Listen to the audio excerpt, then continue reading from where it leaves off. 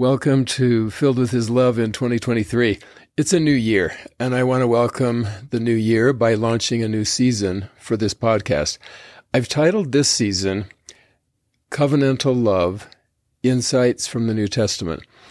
Yes, I will still focus on relationships, attachment, and love in this podcast, and I will share insights from research when I feel impressed, but I will draw primarily from the New Testament as we are doing this year in Come Follow Me.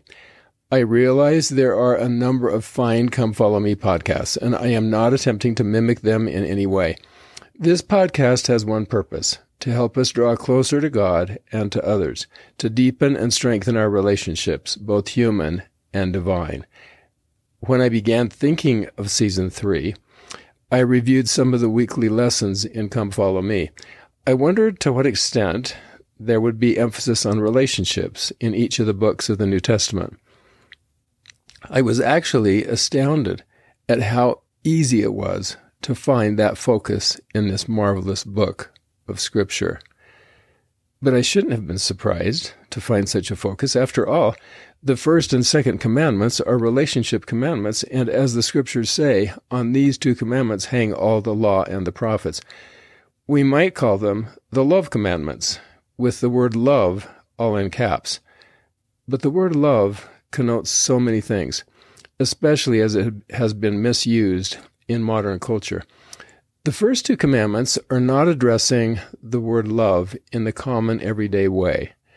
These two commandments are talking about the kind of love that is tied to covenants. Covenantal love, as President Nelson has called it. Love that is backed up by sacred commitments we make to God and He makes to us. I've mentioned the Hebrew word hesed before, H-E-S-E-D, in this podcast, and I'll mention it again.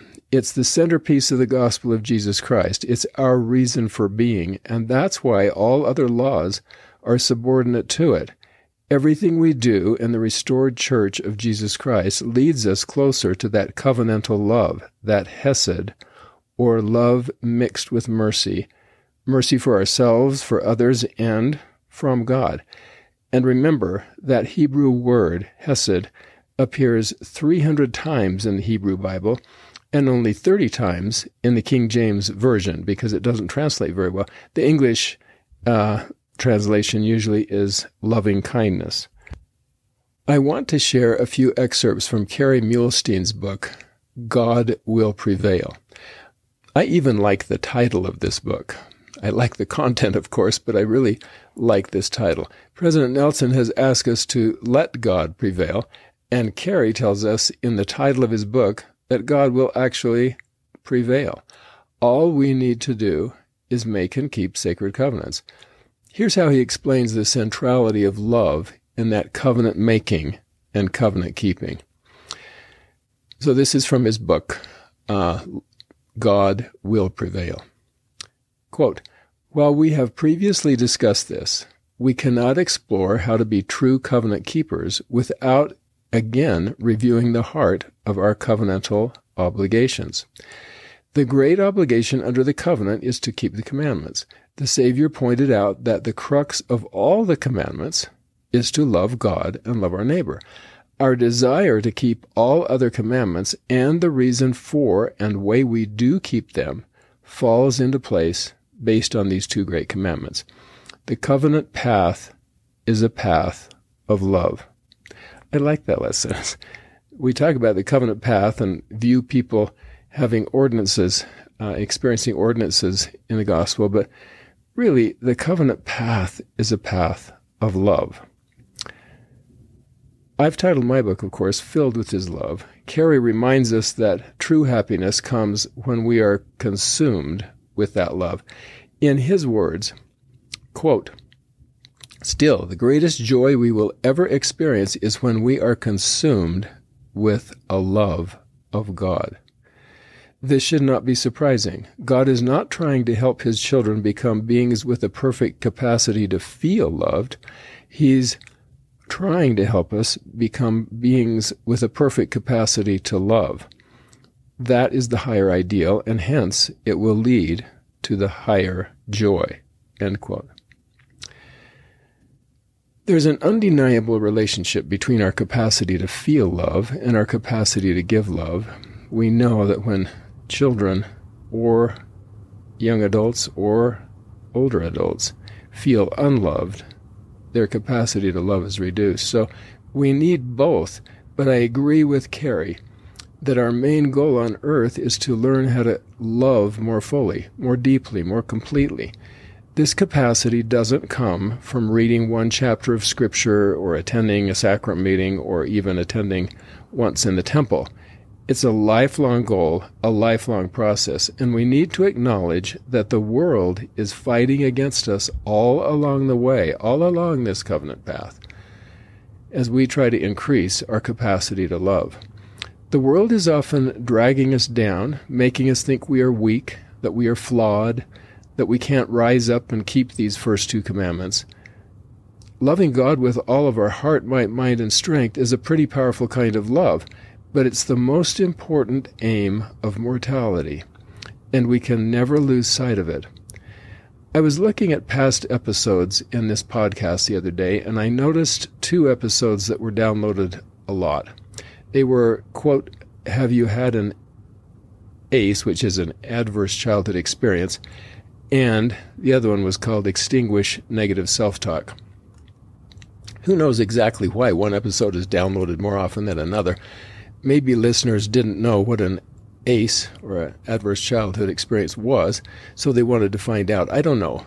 But I'm assuming that a lot of people could remember some adverse childhood experience in their lives that may still be having a negative effect on them. And I know from my own review of research that the most common self-talk people have is negative. I've always found that interesting. We don't have a lot of self-talk telling ourselves that we can do it, that we're okay, that things are good. We have a lot of self-talk that is negative.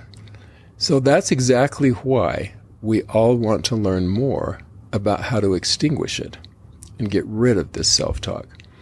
I mention these 2 episodes because I believe they typify the negative effects of the world. The effects that cause us to believe we cannot be consumed or filled with God's love, that we cannot love Him with all of our heart, might, mind, and strength. By the way, a wonderful, respected friend once explained his interpretation of what that phrase means in the Scriptures. He said, quote, "In its ancient origin, the word heart is synonymous with the word soul. In other words, the soul includes both our spirit and our body, and so does the word heart. It includes the word mind. In French, there's only one word for mind and spirit, esprit. So my view is that when the Lord says, with all your heart, might, mind, and strength, He's saying those words simply for emphasis. With all your heart. That means with all your whole soul, with every part of your being. And if you didn't get it the first time, I want to say it again, with all your heart, your whole being. That's why we say wholehearted sometimes." End quote.